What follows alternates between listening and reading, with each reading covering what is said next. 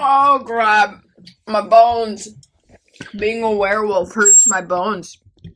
Don't get so close. Jesus. I'm ready when you are. That was a chewy one. I know. I wonder if they've been sitting here a while, because the ones I had too, it was like... Every time I'm about to start, you make noises. You started chewing loud again, and so then I waited, and then you were putting your headphone on, so I was like... And then you went... I'm like, okay, just kidding. Sorry. Hello, everyone, and welcome to I'm Sorry What the Podcast. This is Amanda, and that is Christina. She can't talk.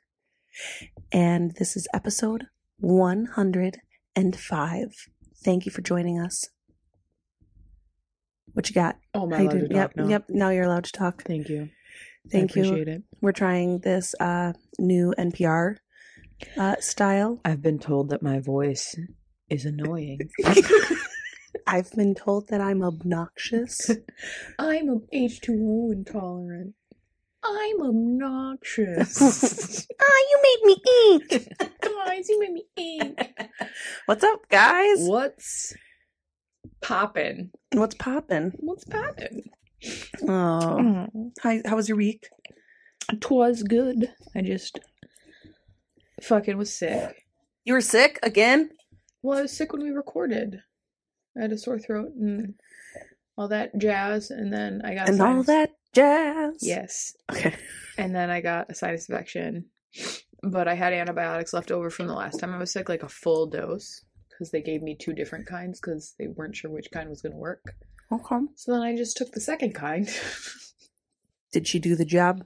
Like a glove. No. What?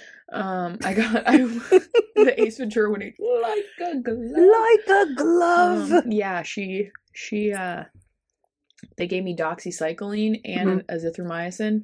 Okay. And so the last time I was sick, I took the Z-Pack, and then this time I took the Doxy, and that shit is powerful.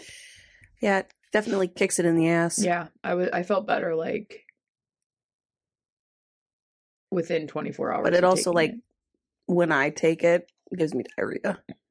Like it's my tummy trouble one. But yes. It's my tummy trouble one. Yeah, it is my tummy trouble one. Z-Packs don't. It's just that one. No, all antibiotics do for me. Aw. Yeah. I'm sorry your butt's so sensitive. I would say it's more my tummy. But Your my colon. Nope, that's not it. I'm sorry your bowels My are bowels. so sensitive. Why do we always talk about poop on this show? Because it's a fact of life, man. Listen, Everybody poops. Everybody poops. Plus, like my job, I deal with poop all the fucking time. I don't. So I just don't even think about But seeing as how I work in a call center, That would be really weird if you it'd be did. really weird if I was dealing with poop all the time. Unless it was a call center for like a diarrhea pill or something. Even then. I feel like they wouldn't We just have talk to about take the it poop. because we're working at a call center for diarrhea pills. We all have to take it, and the pill actually it's not to help diarrhea; it's to give you diarrhea. It's like a laxative Yeah. of some sort. And it's required for all employees to take it. So we're just shitting into buckets while we work. It's fine. It's fine because I have like 3 bathrooms. What is this scenario we just made up? I don't know, but I don't want to be there. So that was Imagination Corner. Now that we just made an entire universe up, what's up? What's poppin'? How was your week? It was fine. I mean, same thing as always, just busy as hell and didn't really have time to even think, let alone do anything that's interesting that anybody would want to hear about. Cool. I mean, unless y'all want to hear about Amanda's stressed. Amanda is not easy breezy lemon squeezy. Not at the moment. It's is fine. Everything's fine. We're fine. Stressy, lemon aggressy. Yes. Yes, I am. No, I do have a story from my mom. So she was cleaning the church yesterday morning at like 5:30, and she cleaned the kitchen floor. So she wiped it all down. She does like by hand cleans it. So she cleans the one side, and then she goes upstairs to the sanctuary to dust, and then she'll come back and move everything to the side that dried off, and then do the other side of the floor, right? Mm-hmm. So she had moved everything over to this side. She wipes down that side, goes upstairs. 10, 15 minutes later, she comes back down, and one of the chairs that she had just scooted to the side was folded, leaned against the counter on the side that was still wet that she had just wiped down, so she knows she moved everything around. She goes, I came in, and it was just, I knew it wasn't right, and I just had to like talk myself into thinking maybe somebody came in at 5 o'clock in the morning and had to get into the fridge because it was by the fridge, and just folded it up and set it on by the counter across the room. Yeah. I would have noped the fuck out of there. Oh, she didn't fast. though. She's like, she's got balls of fucking steel. Fucking Susan, man. Susan. But yeah, that was her creepy thing that happened. What if it wasn't a ghost? What if it was some weird drifter? I mean, there's been people sleeping in the church when we showed up before. Yeah, and then he was like, oh, she left this chair out. I'm going to fold it and put it away. Put it on the clean side. What a dumbass drifter. I know. She's like, I know I wouldn't have done that because I hate having anything on the wet floor. Susan. It's okay. She finished her job, finished up by like 6:30. So it was like an hour later and she was fine. She's alive now. So, fuck that. She was telling me it, and she like got goosebumps telling me the story. I was like, that's so uncomfortable. I don't like it. I don't like that. But yeah, that was my one exciting thing that I can think of that didn't happen to me this week. I didn't have anything exciting happen to me. So it's okay. We're really cool. I mean, you were sick. That's exciting and different, kind of for you. Not really, but. My boss yelled at me for working too hard and getting sick. She didn't yell at me. I keep telling people she yelled at me. And then they're like, why would she yell at you? I'm like, I'm sorry. No, she didn't yell at me. She like gave me a mom talk. Like, you're going to burn yourself out. Yeah. It was one like of those basically, talks. She's like, you're working way too much overtime. And while we appreciate it, it doesn't do us any good when you get sick and miss work. Not that you can't miss work. And she was like, I feel like that came out wrong. I'm like, no, I get what you're saying. She's like, we'd rather have you here for your shift and not work as much overtime. And I'm like, I know, but... And she's like, and I know where you're trying to show us that you appreciate, right, you know, that you're allowing us to work remotely and stuff. And I'm like, well, that's part of it. I'm also trying to pay off a credit card. And I just really can't resist more money. And like, if it's available, I'm here's the all thing. For it. I like money. I like having it. And this is how I get it. So I'm just gonna go ahead and try not to get sick. And you're right. Maybe I should cut down on the overtime. She's like, well, let's just say this week and next week, I'm giving you a pass to not hit the required overtime, and I don't want you to do all of the voluntary overtime. So just kind of take a step back and just like get fully healthy, and then you can go and do as much overtime as you want. I'm like, okay, that's a good idea, because I can't work next Saturday because we're going on a trip in our favorite rocket ship. Same friends. And so I wouldn't have been able to, I would have killed myself to do 10-hour days. So I'm like, okay, you're right. I should just bring it in a little bit.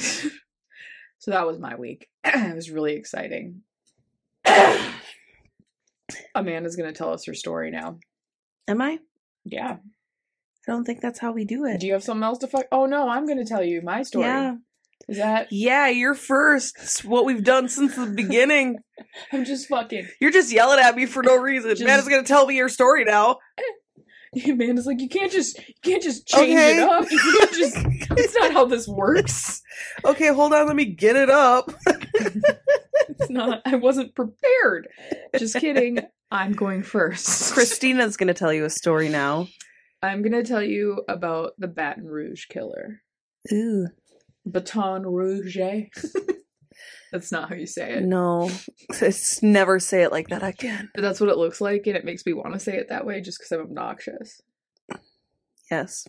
Baton Rouge. free Shavacados. Sorry. Oh boy. My ADD brain just... Sorry. Okay. So, it just starts off bad. Oh, I'm ready. So, Connie Warner went missing from her home in Zachary, Louisiana in August of 1992. Okay. Weeks later, the 41-year-old's badly decomposed body was found nude in a local drainage ditch. Then, on September 24th, 2001, 40-year-old Gina Wilson Green was found murdered in her home on Stanford Avenue near LSU. Autopsy reports show she was raped and strangled. Police said her cell phone and purse were missing. The cell phone was found weeks later in an alley on Choctaw Street. And then months later, in January of 2002, Geraldine DeSoto, 21, was found stabbed to death in her home by her husband, Darren DeSoto. Geraldine was an LSU student and was planning to attend graduate school in the fall of 2002. Okay. And then on May 31st, a roommate found 22-year-old Charlotte Marie Pace's body at her apartment in Baton Rouge. Autopsy reports said Pace was stabbed over 80 times and raped. She also received other defensive injuries, showing she tried to fight off her attacker. Pace had recently graduated from LSU as one of the youngest students to receive an MBA degree in business administration. Okay. So during this time, the late 90s, early 2000s, I guess communication among detectives from different cities was rare. It's from like 91 to 2001, 2002 area. And there were over 53 unsolved murders of women in Baton Rouge. Wow. And they came from different backgrounds and ethnicities, and the causes of death varied. The city was on high alert, and the government was on basically the hot seat trying to figure out what the fuck was happening. Right. In August of 2002, the Baton Rouge area multi-agency task force was formed, and communications between parish... In Louisiana, they call counties parishes. But between parish detectives broadened. But instead of catching a serial killer, the task force ended up having more murders to solve because they started communicating and went, Holy shit. Yeah.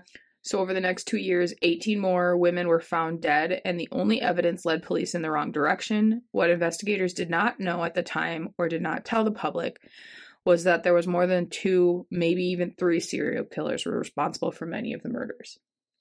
Wow, so they just had like an active crew of different people killing people. Okay. So part of the problem with these specific murders, so the ones that I listed in the beginning, yep, is they had DNA linking them to the scene, but the methods varied with nearly each murder, which is rare for a serial killer. Similarities between the crimes included the removal of cell phones from the victim's belongings and lack of any visible signs of forced entry into the location where the victim was attacked. 2 of the victims' bodies were discovered at the Whiskey Bay boat launch approximately 35 miles west of Baton Rouge, just off Interstate 10. So there was no, like, really method to the madness, basically. Right. And an FBI profile believed that the man to be a white male, and due to questionable eyewitness accounts, a composite sketch of the suspected serial killer was released to the public.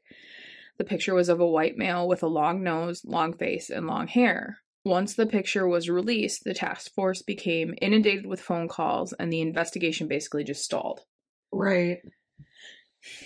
So, police, therefore, they administered thousands of DNA tests to Caucasian men in and around the general areas of the murders.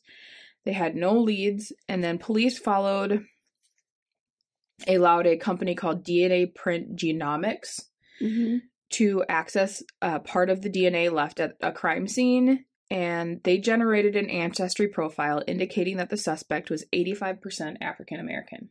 Okay. Thus changing the course of the investigation, so they knew then that they were looking for a black man. Right. But the FBI profile was basically completely wrong. Right. Well, it sounds like they kind of defy all of the guidelines of what they go by for profiling, with changing the different, like, MOs and murder weapons and whatnot. Before you keep going, I can't stop staring at it. You have taco dip on your sweatshirt.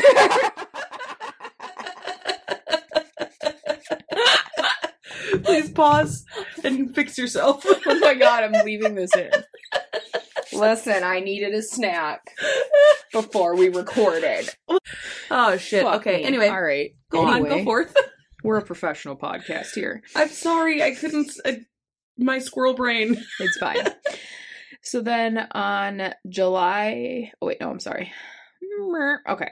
So on July 9th, 2002, Diane Alexander was attacked at her home in Brobridge.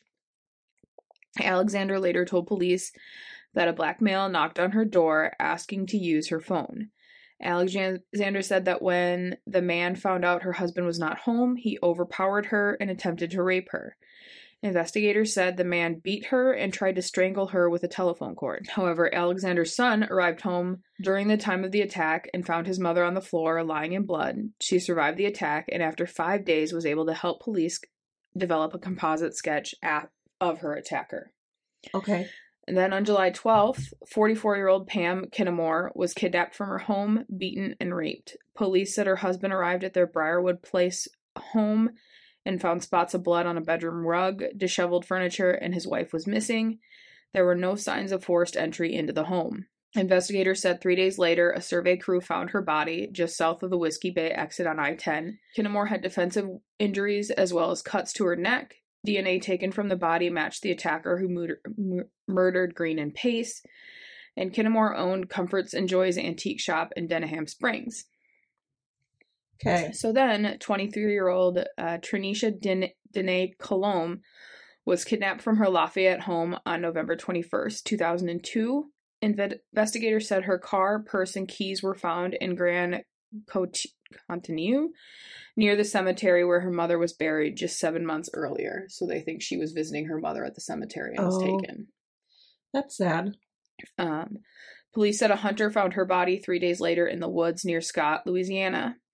Autopsy reports said that she had died from blunt force trauma to the head. DNA from semen taken from her body matched the DNA profile consistent with the Green, Pace, and Kinnamore murders. So there's just so many. And Trinisha was the first black victim and the first victim outside of the Baton Rouge area linked to the killer. Which is exactly why they thought they were looking for a white man, and because usually they don't hunt outside their race. Basically. Yeah. Wow. So, on March 3rd of 2003, 26-year-old Carrie Lynn Yoder was kidnapped from her LSU apartment between 6 p.m. and 12 a.m. 10 days later, her body was found in Whiskey Bay, near where Pam Kinnamore's body was found. Police believe her body was thrown from a nearby bridge. Baton Rouge police said Yoder was beaten, raped, and strangled to death. So now it's like it's picking up a pattern. Right. Baton Rouge police said DNA evidence recovered during the autopsy and analyzed at the state police crime lab matched the profile. So it's all the same person for all of these. So the multi-agency task force released a sketch of a man wanted for questioning about the attacks on a woman. So it was from the one where she survived. Oh, yeah, that sketch. He was described as a clean-cut, light-skinned black male with short brown hair and brown eyes, probably in his late 20s or early 30s. Around the time the new sketch was released, DNA was collected in parishes where unsolved murders of women had occurred. At this time, a man named Derek Todd Lee was living in West Feliciana Parish and was asked to give a swab of DNA for testing. Not only did his criminal history interest investigators, but also his appearance resembled the sketch. They put a rush on Lee's DNA, and they had their answer within a few weeks. Lee's DNA matched samples taken from Yoder, Green, Pace, Kinnamore, and Colombe. So you're it. Mm-hmm. You're the feller. Lee took his family and fled Louisiana on the day that he provided his DNA, but he was caught in Atlanta, Georgia, and returned to Louisiana a day after his arrest warrant was issued. The Atlanta Police Department's fugitive squad arrested him on May 27th of 2003. So, I'm not going to spend a whole lot of time on his background because it annoys me to have to tell you about these assholes, but, so he was born in November 5th of 1968. to Samuel Ruth and Florence Lee. His father left soon after Derek was born, and for her and the children, having him gone was actually a good thing. He suffered from mental illness and ended up in a mental institution after being charged with the attempted murder of one of his ex-wives. Oh, wow.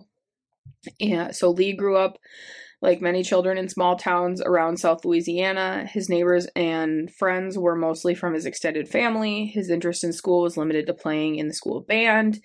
He struggled academically, and his IQ calculated from below 70 to 75. Okay. By the time he turned 11, he had been caught peeping into the windows of girls in his neighborhood, which he continued to do as an adult. He also liked to torture dogs and cats. At 13, he was arrested for burglary. He was known to the local police because of voyeurism, but it wasn't until he turned 16 that his anger got him into real trouble. He pulled a knife on a boy during a fight and was charged with attempted second-degree murder. Okay.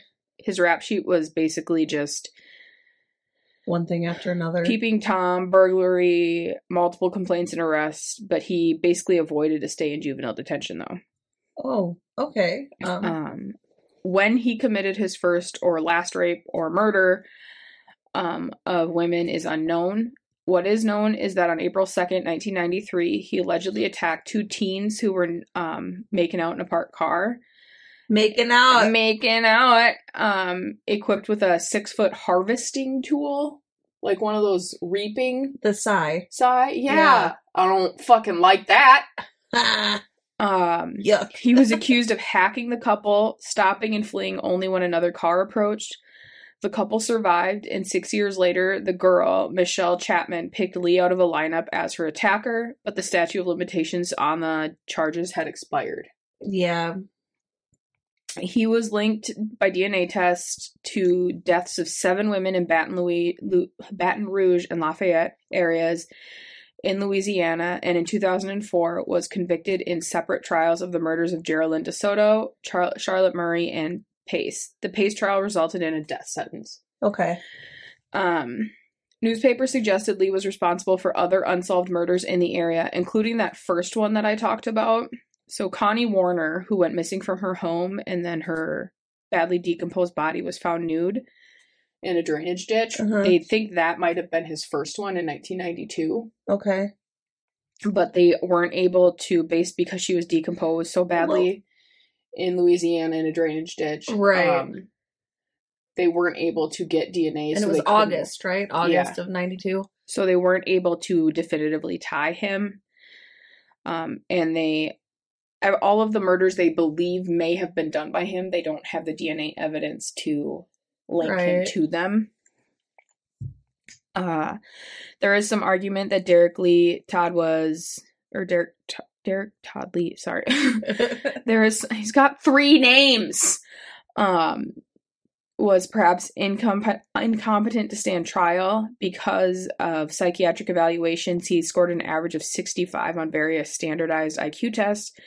A score below 69 is considered to be the threshold for what is considered to be mental retardation. Right.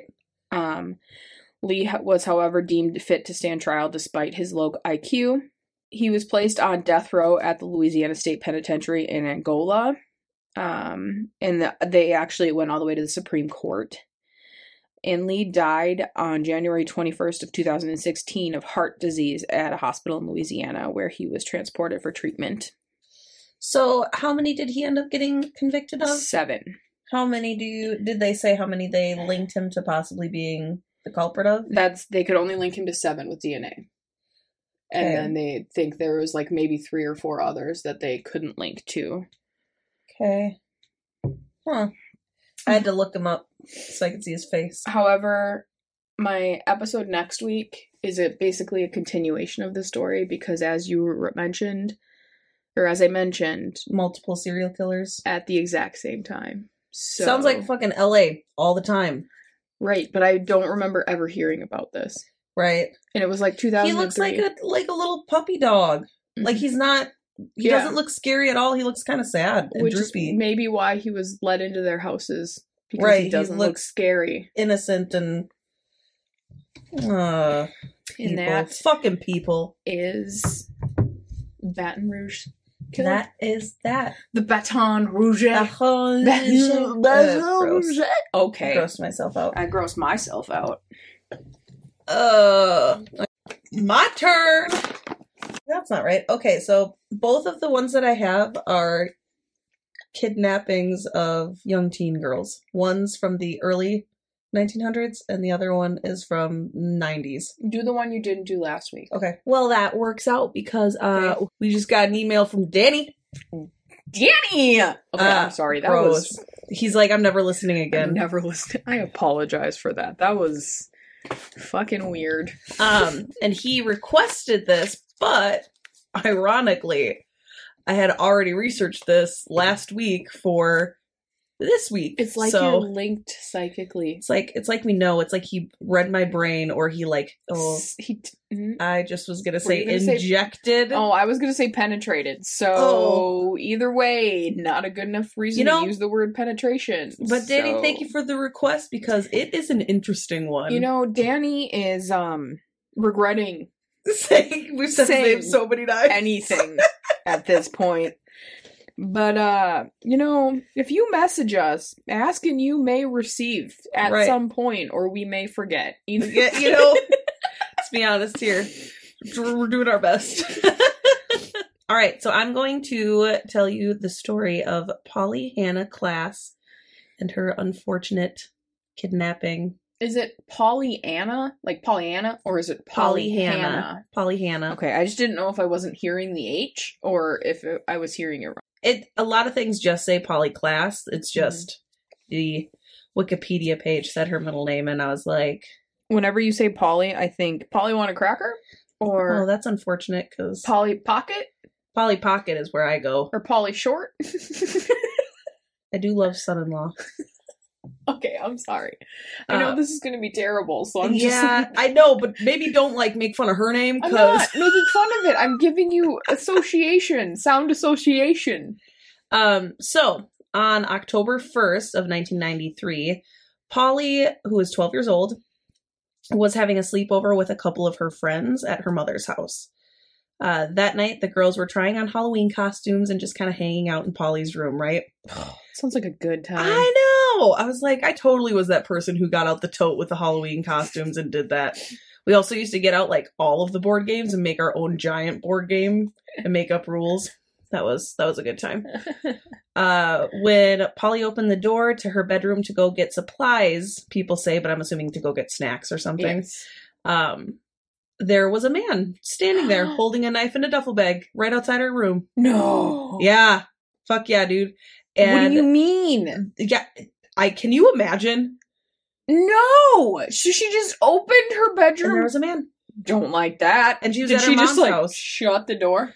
No, but I don't know that would have helped. So this was right around 10:30 to 11 o'clock at night. So it wasn't like somebody came over and it surprised any, it was, so many things were wrong. No, and she was 12, so she wasn't at that assertive stage where it was who the fuck are you? Right. Or the instant scream for mom or something. It was the I panic and freeze.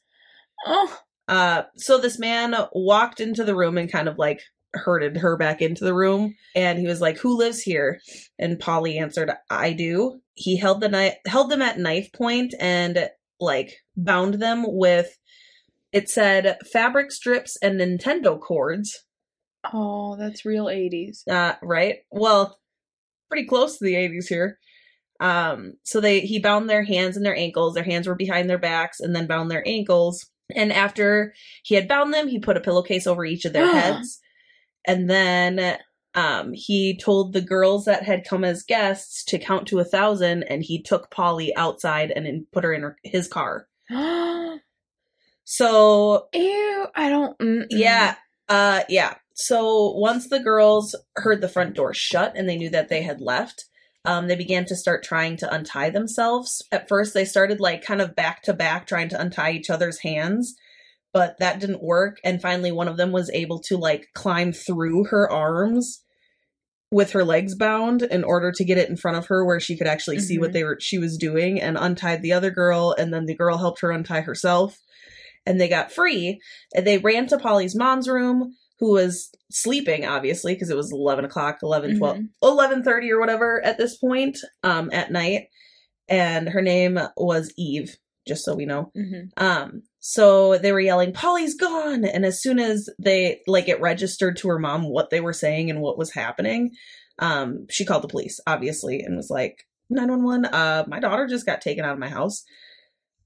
So the police first approached this as if it was maybe the girls making something up or this big, like, prank type of thing, because they were teenage girls and they were having a sleepover, and people just do some dumb shit when they, you know, but soon enough, it didn't take very long, and they were like, okay, they are clearly distraught. Yeah, clearly, like, not okay. They contacted the FBI to help investigate, and the Petaluma PD called so this is in Northern California. Petaluma.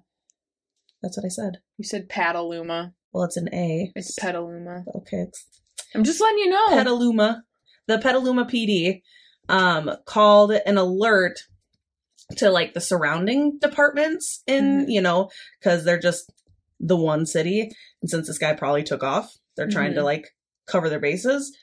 They went door to door in the neighborhood asking if anything was seen or heard. One of the neighbors said that right around 10 p.m., they saw a man casually walking up to the house and walk into the front door. The neighbor assumed that the man was supposed to be there since he was so calm and nonchalant about everything. Oh, I don't like so they hadn't called because they were just like, they saw it and it didn't register as anything weird since he just walked right in.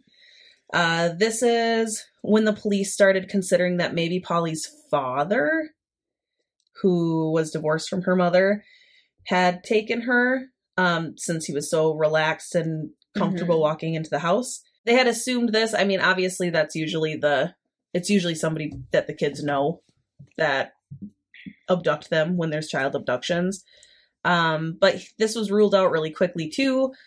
That's when they started focusing on, like, stranger abduction, which is only, like, a little portion of abductions, and 75% of stranger abductions end in murder. So they felt a bit more concerned and rushed to get it solved, right? Right. There was a palm print found on the bunk bed in Polly's room. It didn't match any of the family members or any of the visitors, so they assumed it was the killers. At that time, there was no, like, database with palm prints included with the fingerprints. I don't know what they do now, where I think it's like a regional thing, how they do it, but they had nothing to compare it to unless they were to find somebody and then compare it to their hand. So it wasn't super helpful for a lead. The girls assisted in making a sketch of the man that, from what they could remember, because it was so fast and, like, put the pillowcase over their head and whatever. But he was white, he was wearing a yellow bandana around his head, and he had a beard, like a scraggly beard. Polly's case was the first one to utilize the internet, it seems, to spread the information in 93. Her missing poster was shared across the world. It was downloaded all over about 2 billion times and then printed. I'm just like, in 93, it was shared, and it was like internationally shared. It went viral. Yeah, that's what they kept saying, is like it was the first viral missing persons case, which is wild to me. There were flyers and posters all around town, and they even passed out pre-recorded cassettes with information about Polly and the disappearance. There were also flyers faxed to stores throughout the state. They had t-shirts made and passed out with Polly's face on it, and there were flyers that were put into boxes in children's clothing store that Polly's mom managed. 8 million pieces of paper with Polly's information and face were printed from around the world. That's just so much. And she's never been found. Well, so 4,000 volunteers helped. I guess I don't know. I just assumed. I'm assuming she's just done. I just assumed that she was never found, but maybe I'm wrong. Well, you find out there, buddy. 4,000. All right, pal. 4,000 volunteers helped search the area, and they covered about 1,000 miles worth of land, and then there was air support brought in to cover an extended few thousand miles. Mm-hmm. The community created Polly Klaas Search Center, a place where they organized and brainstormed how to spread the word and get information out there. Eventually, this center became a search center for children of all sorts for missing children. It also created a model of organizing missing children information and like search that they kind of went off of for actual police intervention and whatnot. So that's kind of cool. Winona Ryder, who was from Petaluma originally. Thank you. Offered a $200,000 reward for information leading to Polly and finding her. One day, Mark Klaas, Polly's father, his brother was watching his house, and they got a call. And on the other end, there was a voice that said they were Polly and claimed that they were being held in a hotel room, and that person had stepped out and they would be coming back. So who they were taken by. Then the line was disconnected. Well, Polly's uncle called the police. They were able to tap the phone, and soon enough there was another call, and they traced it to Hayward, which was pretty nearby. But when the police got to where the call was from, it was just a middle-class home that had a teenage girl in it, and she had been prank calling on a dare. And so she called and said she was, what the fuck, dude? Did she get punched in the noggin? I mean, I feel like she should have, because that is just so fucked up. It's just so fucked up. Okay, anyway, so I wrote, what the actual fuck at the end of that. So 3 weeks after the abduction, on October 19th, there was a call from a man saying that he had Polly, and he was asking for ransom to the police station. So he called the police station and asked for ransom. They traced this call and found the location right away, and they found that it was a hoax. And the man that had played the hoax was arrested because he was not a minor being dumb. People are assholes. Right? Vallejo police called Petaluma Police Department soon after this with a potential suspect. He was caught breaking into a home. This home had a single mother and a 12-year-old girl, and was very similar to the Polly case, where he was carrying a knife and what they called a rape kit on him while he was breaking in. So the duffel and the knife, like when he came to steal Polly, I don't know, that was a weird choice of words. But after some investigation, there wasn't enough evidence to actually link him to Polly's disappearance. There was then a tip that Polly may have been held in a cabin in the woods in Northern California. They went to this cabin, and they were about to raid the cabin when... So this was a jumbled thought thing because I must have picked it from multiple sources. So there was a tip that she was being held in a cabin by drug dealers and waiting on the ransom or some sort of a money transaction in order to get her back. And they were about to raid the cabin when they received a call that it was fake and it was another false lead, and they had to abort the mission. Then on November 28th, Dana, I think, Jaffe's, who had called the police about a suspicious man on her property the night of the disappearance, called the police again. She had been walking around her property after some trees had been taken down, and she was just making sure everything the way it was supposed to be because she had hired people to come do it. And she found on her property bindings like the ones that were in this case, like the strips of fabric. So police sent out an officer, one that had been in the bedroom the night that Polly was kidnapped. And he's the one who came in and basically was like, these are the same thing. And then they matched them to the ones that were on the other girls. And so they finally have a lead of some sort.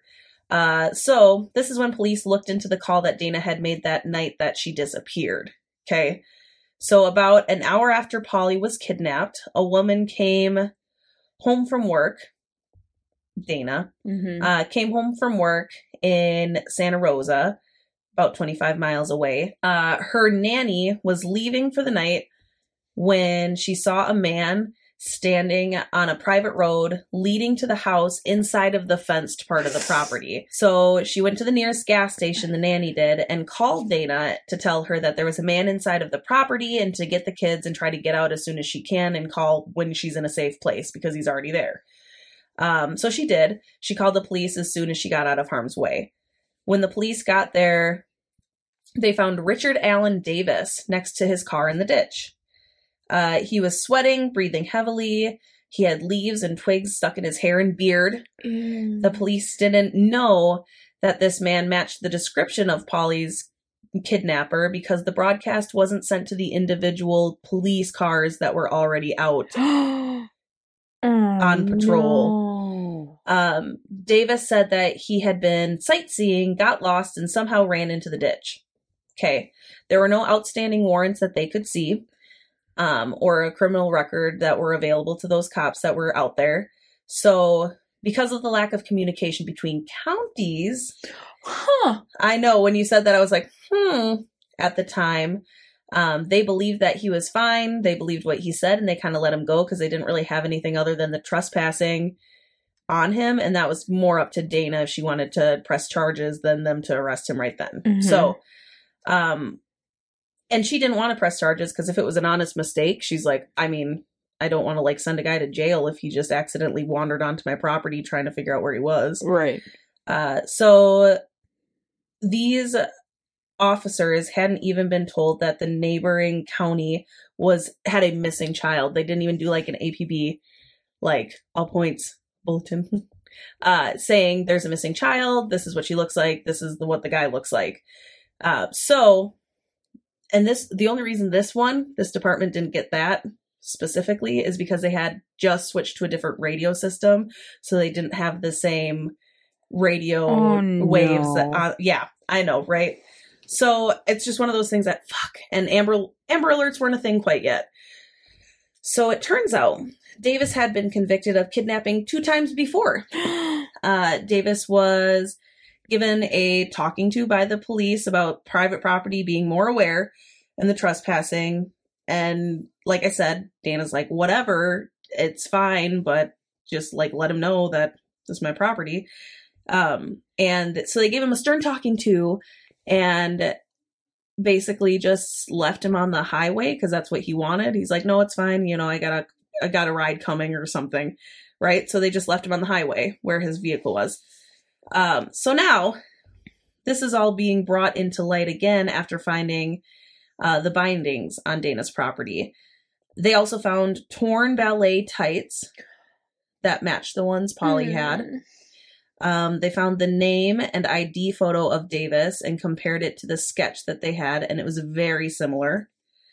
Ironically, Davis had been right in reach 2 times in the last months with the police. Once on Dana's property and the other on October 19th.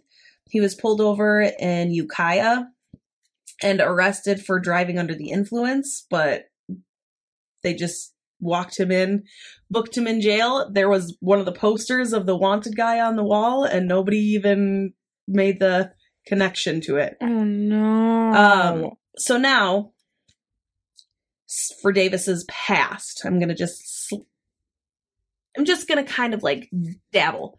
So in 1976, he had kidnapped a woman and raped her, claimed he was hearing voices of his dead girlfriend talking about what it was like to be raped, and served 5 years.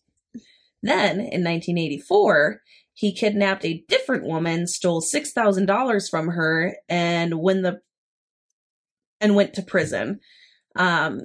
He got out about 4 months before Polly was abducted.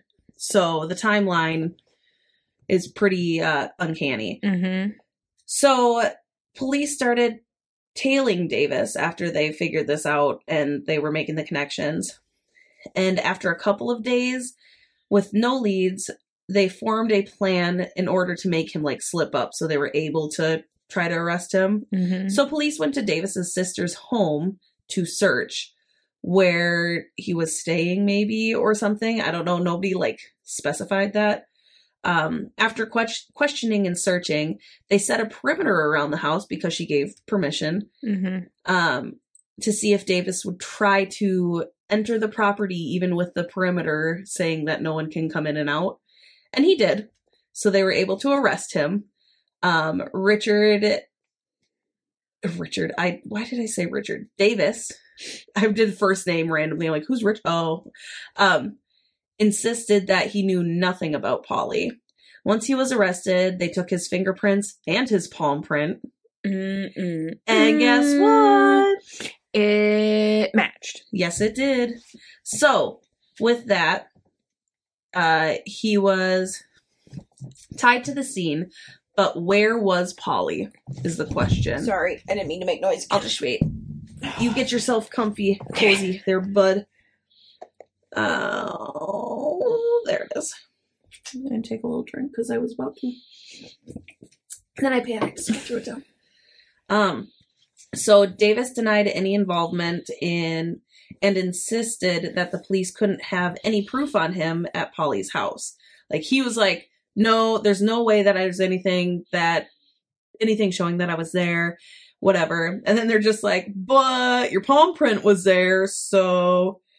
And just with that, it was like an instant switch and he confessed. Oh, no. As soon as they were like, yeah, no, we do have proof, actually, that you were there. He told them that she was dead, and they searched for 4 days with no luck until he finally spilled out details of how he strangled her. He led them to the shallow grave right off of Highway 101. Police talked about how cold and casual he was as he was showing them the way to the body. So it turns out that when the police were talking to Davis that night at Dana's property, on October 2nd, obviously, Polly had most likely already been killed. Like, he had gotten there, did whatever, killed her. The end. And then the police showed up, and that's why he was all sweaty and disheveled and everything. Davis didn't ever go into great detail on his timeline on what happened. But from the bits of evidence and the little bits that he had shared, the detectives believed that Polly was assaulted, killed in nearby Dana's property, if not on it. By assaulted, do you mean raped? I don't know, because everything just said assaulted, so I'm assuming raped, but nothing like specifically says that. Okay. And whenever I see that, I don't want to know. I just assume near or on Dana's property between the time of the kidnapping and the police talking to him. And so I guess they called a tow truck, and that's what his ride was. There's so many different versions. Yeah. They believe that her body was hidden in some bushes when the police stopped before he was left on the highway, and he moved her body into that shallow grave, which they also think that he had already decided that's where he was going to put her, because it was just off the road enough to where you couldn't really tell the difference between if he would have just dug up a little bit and put the brush and the dirt on her. When Polly's father heard the news, he just sat and sobbed in front of the fire. That was like one of the big details that they gave, is that he just like uncontrollably sobbed because they all were hoping that maybe she just was taken and alive somewhere and she would come back. That's so sad. Eve Nichols, her mom, had kept a candle lit in the window as a symbol of hope for her to come home. And when she heard that she had been found, that her body had been found, she went up and she blew it out in front of the police. I was like, this is like a sad movie. I can't. I just got the chills.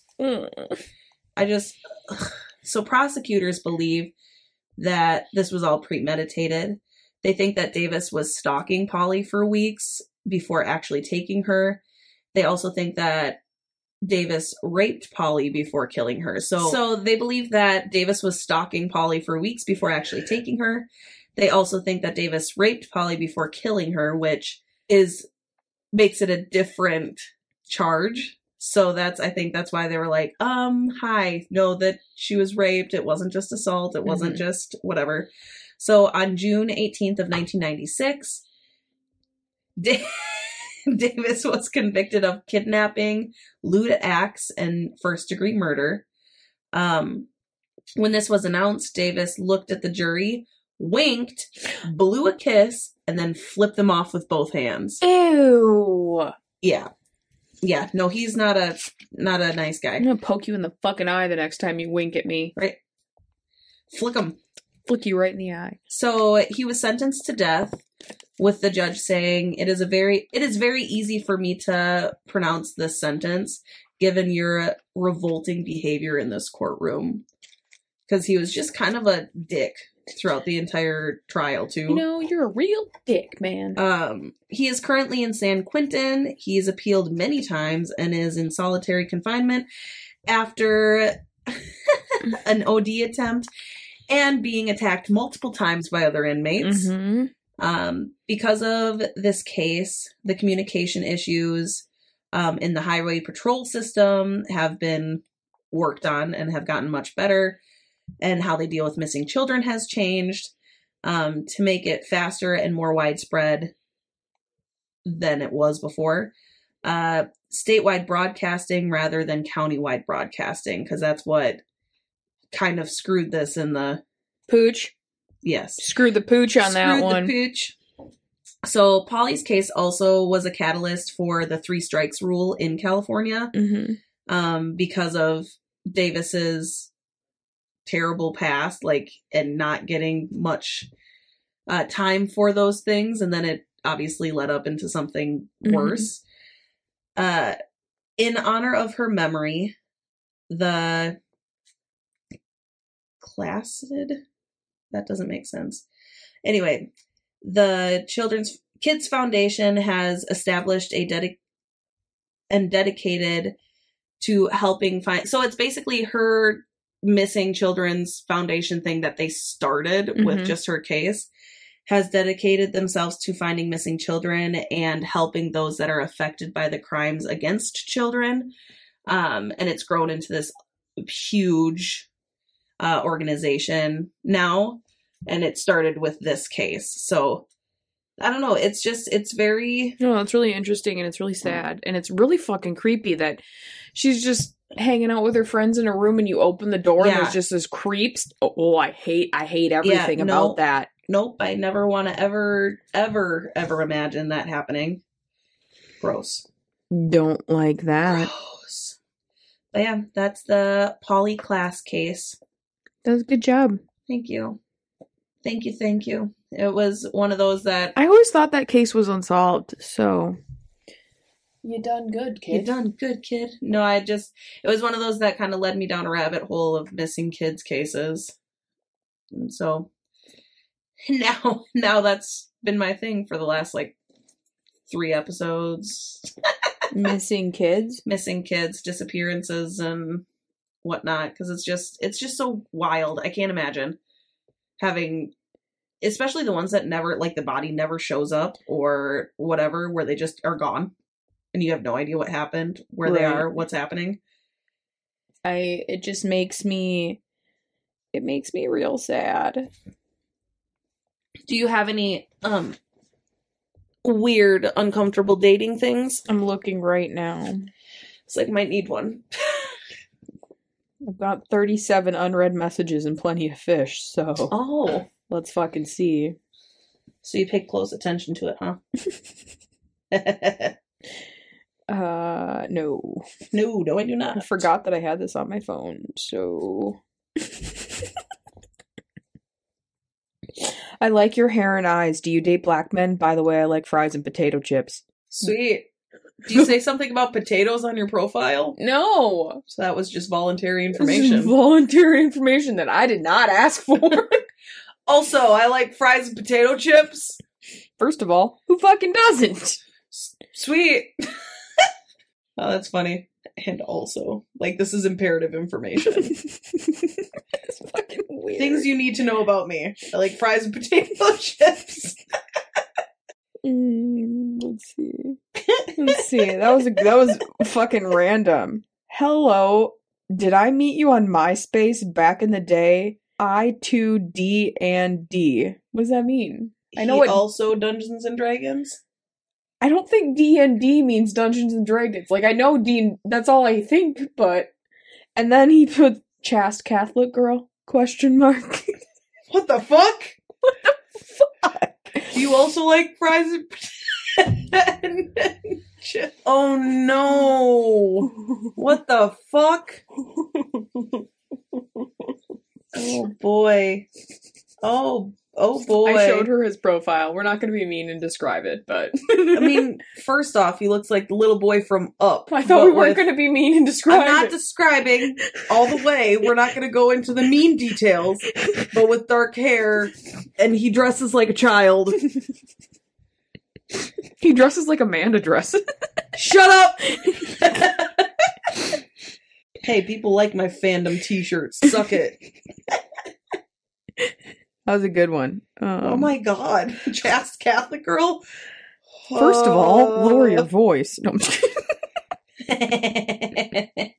Just kidding. I'm just gonna get a bunch of dogs. No, you have said you are gonna focus on you this year. Stop talking about dying alone. Stop fucking talking about having to get a bunch of dogs so you have company. You're focusing on you. I'm focusing on me. Not on the D. Exactly. 2023 is when that'll happen? I don't know, because I was like 2021. Well, that's halfway over. 2023 will be the year of the D. 2023, year of the D. Fucking A. Goodbye. Yeah, thanks for sorry listening. about that. Yeah, thanks for listening. Follow, like, all that shit. See ya. Bye, bitches.